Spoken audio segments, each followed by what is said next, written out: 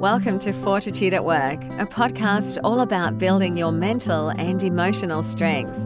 Pull up a chair and join in the chat with your hosts, Leanne and John. Let's talk all things that put fortitude to work for you. Hello. Hello. We're here. Season 2, episode 11. It goes to 11. It goes to 11 and beyond. It does. Not everyone gets that reference. It goes to 11. What's that from? It's from Spinal Tap. Spinal Tap. That's it. Thanks, Jerry. Yep. That was very good. They said, oh, your amp goes to 11. Most amps go to 10. So what's different about yours? So it goes to 11. I know. Yeah, I thought it was really good. It was a very good doco. It was. It was a mockumentary. It was. Yeah. It was talking about power. It was. Oh, that's what we're talking about today. Nice segue. Well done. Oh, very good. Well done. That is what we're talking about today. Personal power? Both personal power and got to come back to small business now. Always. Everything we do helps small business people, I think. Yeah. But today I want to talk a bit about personal power because it's something that's really come out of my research, is this notion of power and power helping us to cope, I guess, to improve our mental health. Yeah. And so what I've been finding in the research is that the more equal I feel I am in my relationships with others, and so personal power outside of work, it's the same, the less stress and anxiety I feel. If I feel that we're on an equal playing field, I guess. Does that make sense? Yeah. If you feel like you are playing an important part in the process, rather than a powerless role. Yeah. I'm at the mercy of somebody else making decisions for me. That's it. And I have more control over what's happening, more autonomy. Yeah. And I feel like I'm an important part of this process. Yeah. Rather than just someone standing by. Yeah. And watching it happen. And you've really hit on a couple of key words too. So have you been reading my thesis at night? No chance. No. I hear enough about it from your lectures. In the kitchen? The kitchen lectures, yeah. Yes, absolutely. I sit down every afternoon and I find my place at the table and I have a lecture from my wife around small business and their mental health and what can be done to improve that. So, yes. Hopefully, it's because I'm a sole trader, John. That's it. And I'll get I'll get a big attendance certificate at the end. Yeah? Wait for the test, honey. Oh, jeez. Okay. No, I'm out. So we know from the research, generally, we know this already, that for people to be engaged at work, employees to be engaged at work, they need to have a combination of autonomy, so the ability to choose what they do and when they do it, and some control around how they do it. Yeah. And also the demands that are placed on them need to be manageable, I guess, in the most simplest terms. So if I don't have a lot of control or autonomy decision-making around what I do and I have high demands put on me, that's going to end up being stressful and, anxiety and an unpleasant work experience. And I'll probably become disengaged. Become a clock watcher. Yeah, not as motivated, just sort of trying to get through the day. Yeah, I've got bills to pay, that's why I'm here. I'm not really feeling like I'm taking part in this process. Yeah. Yeah, so it's not a nice way to work or live. Yeah. But often in a workplace, there is opportunities to have, if you're lucky. In a healthy workplace. And workplace is going to become healthier now because as of the 1st of April this year. Yeah, that's right. Yeah. The legislation became a lot tougher. Yeah. And they call it psychosocial risk. You actually have to care about the people that are working there. Right. Yeah. By law, you have to care. Yeah. And even though, say, New South Wales, for example, adopted and Queensland adopted the legislation early, so last year they adopted the legislation, it has become federally legislated as of the 1st of April. So thinking about people's mental health at work is actually becoming much more important in the way that they work. Not just physical, health and safety. Yep. But mental health and safety, which is great. It is. So anyway, in a workplace that adopts a mentally healthy workplace environment or culture, we do have ways to have these discussions about, we would hope, around control and demand and autonomy and all those sorts of things. So maybe there's a job description. Yep. You can use that as a basis of discussion. Yeah, there's weekly get-togethers and meetings and monthly town sharing halls. what's going on. Yeah, Yep. So maybe you have those sorts of, you have a basis of having a discussion. You can say, look, my job description says this and this, but you're not giving me this, or I'm doing too much of this. Yep. We have a basis of discussion. We also have usually a third party, like an independent party. So might be human resources. Yep. We can go to someone and say, look, I'm struggling. And hopefully you've got someone in a large organisation you feel comfortable. Yep. A lot of people have HR departments but still feel they can't disclose. No. Because of the culture of the organisation. Anyway, we have that. Hopefully that's getting better. And there's a hierarchy of care. Yeah. And that is that you have your immediate person that you report to, and that you have that opportunity to be open and honest about how you're going and what's going well and what could be better. And then that he has someone above them, and she has someone above her. Yeah, that's right. Yep. And tied into that is developing a culture where the whole organisation adopts a mentally healthy workplace approach to the way we do work. And that's, in the fanciest of terms, is called the psychosocial safety climate. You might want to cut that out later, Jerry. No. Sorry, it's very boring. It's not. But anyway, where does that leave the micro? that's really what that is, right? Where does it leave that one? Well, that's the point. Because if you work on your own, or if you work, in a tiny business with only 1 or 2 employees, you don't have any of those things. No. And in fact, I was talking to someone the other day who works in the safety industry, and they were saying to me, yeah, that's right. So if you're overworking, what are you going to do? You're going to report yourself? Yeah. You're going to go, excuse me, but I'm exhausting myself. Yeah. Just doesn't happen, right? No. And that whole notion of control and autonomy and demand becomes very blurred, difficult to manage because we work on our own. So we don't have a HR department. We don't have someone fostering a culture of mentally healthy workplaces unless we're trying to do that ourselves.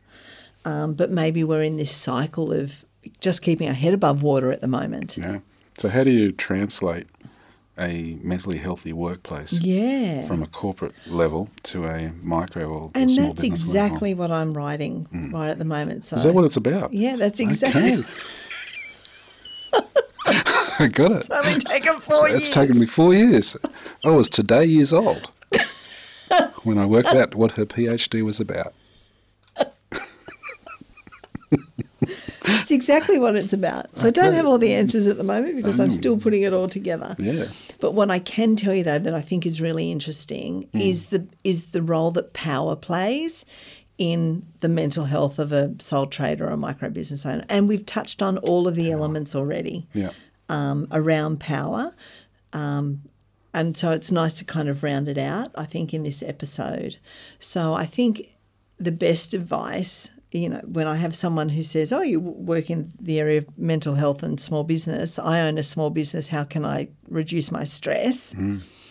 Then the very first thing I would say is stop and think about what are the things in your business that help you to feel powerful when doing your business. So when they say, how do I decrease my stress, you say, well, let's work on how we can increase your power. Yeah, how do we increase your power? Okay.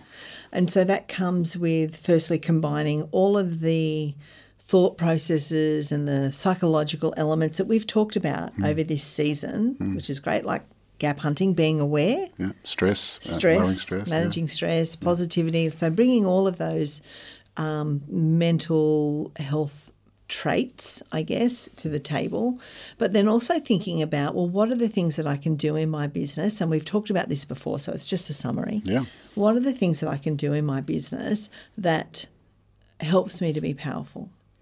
So if we think about, for example, if I were an employee in a business, having a job description is some way of giving you power. Yeah, you know what to do and what not to do, what's expected of you. Right. Yeah, and you can take that job description and talk to your manager about it and say, my job description says this, and this, but these elements aren't working for me. Yeah. Or this is my job description. I'm being asked to do things outside of that that I'm not comfortable with. Yeah. So I think as a micro business owner, there's 2 things in that area that you could do.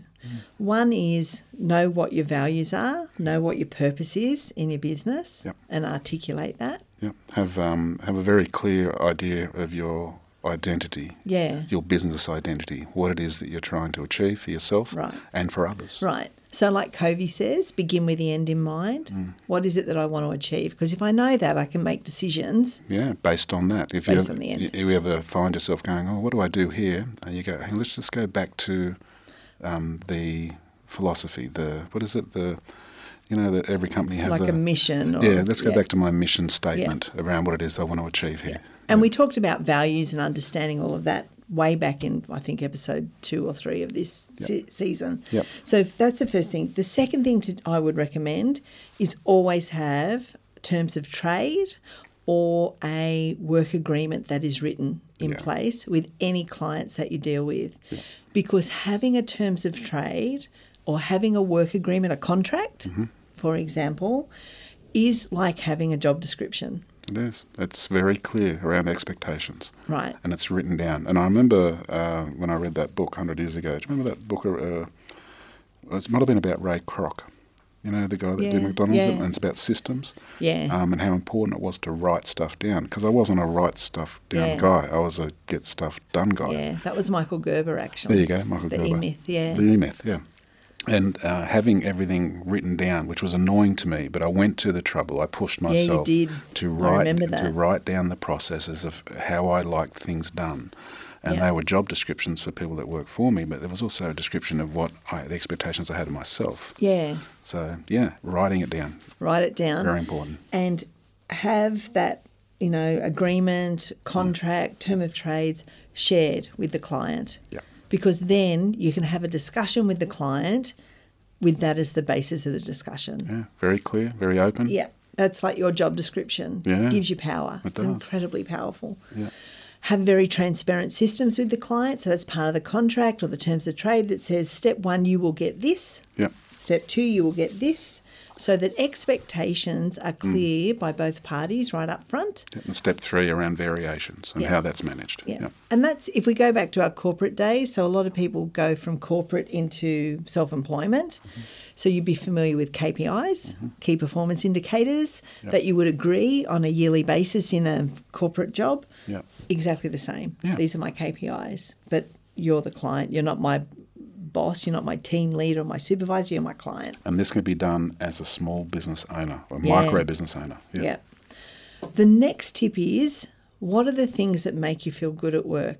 So when we've talked about this before, do I have enough money in the bank to pay my bills? Yeah. Do I know how to get that money in my bank to pay my bills? Cash flow. And secondly, do I have enough sales in the pipeline? Yeah.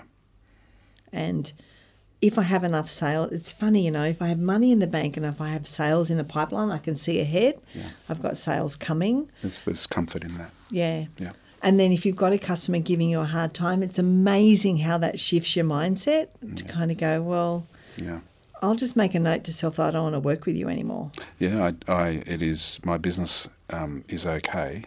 And I can't put that much energy into that at the loss of the energy of going into something over here that is clearly profitable. Right. Yeah.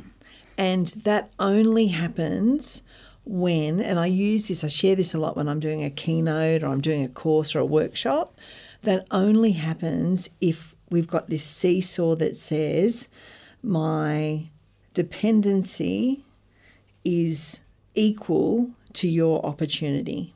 Okay. So if I've got a low sense of opportunity, I'm going to be highly dependent on you. Yeah. If I've got a reverse, if I'm feeling that I've got lots of opportunities, I don't need to be dependent on you. So what we want is kind of like a balanced seesaw that doesn't say, I don't have many opportunities, therefore I'll just take it. I just have to bend over backwards for this all the time with great stress and work all hours of the days, nights, weekends to pay my bills. Yeah. And the client is always right. The customer is always right, That's no right. matter what. But if I have sales in the pipeline and I have money in the bank, then I actually have less dependency on others. And if I've got processes around marketing and advertising that have been tested and work, and you use a percentage of your income that is dedicated to that, and it works, then you're opportunity. Is that Yep, right? that's Opportunity will outweigh your. That's exactly it. Okay. And if I feel more powerful because I'm secure in knowing I've got money in the bank and I've got sales in the pipeline, if I have that, then I actually will reduce my stress levels. Yep. My mental health improves at work because if we hark back to when I was talking about employees, we know for a fact that employees will thrive if they have a high degree of autonomy and a high degree of control over the job that they do. Power as a sole trader, having that power, having that lack of no need to be dependent on someone actually gives you high degree of autonomy and a high degree of control. So we can enjoy the same benefits as an employee, but we get it from a different source and a different way. And you're happier. We're happier. You are. We actually enjoy the work that we do. Yeah, and you no longer have to be a victim to your business, a servant to your business. You become the commander. Yeah. Yeah, That's the exactly head of your right. business, and you feel powerful. Yeah. Instead of powerless. That's right. So to sum up, because power is such a big part, it's going to be such a big part of my thesis, and it's going to be something that in 2024 I'm going to be rolling out as a new keynote for small business owners, which is to explore how do I use power in my business to thrive at work. How do I do that? That's really going to be my focus next year. Excellent. So to sum up, I guess, around this notion of power is I need to start by asking myself, what are the key indicators in my business that make me feel powerful and not dependent on others? Yeah. Start there first. Perfect. Well done. So I think that's it for power, Johnny. I think it's very good. And this keynotes that you do, they'll be for like small business networking. Yeah. Okay. It might be, a whole group of small business owners. It might be a corporate that has a network of small business clients that they want to help them. You can to speak thrive. at those breakfasts or those Conferences, award nights, that sort of stuff. I've done a lot of that, haven't I? Yes, you do. Yes, I drive. I'm the chauffeur. You are. I drive you there. You do a very admirable job there. I sit out in the car park and you do get Uber Eats to bring me something. You do. Yeah. All right. So on that note, Yep. let's wrap that up. Yeah. Well done. Yeah. Well done. Good stuff. Bye. Bye. Bye. Thanks for your time today. Hope you got some great takeaways from our chats. If you'd like to know more about John and his counselling, go to johndiamond.com.au. If you'd like to know a bit more about Leanne and the work she does in the mental health of small business owners, go to fortitudeatwork.com.au. Don't forget, check the show notes for any additional information about support and resources specifically for small business owners.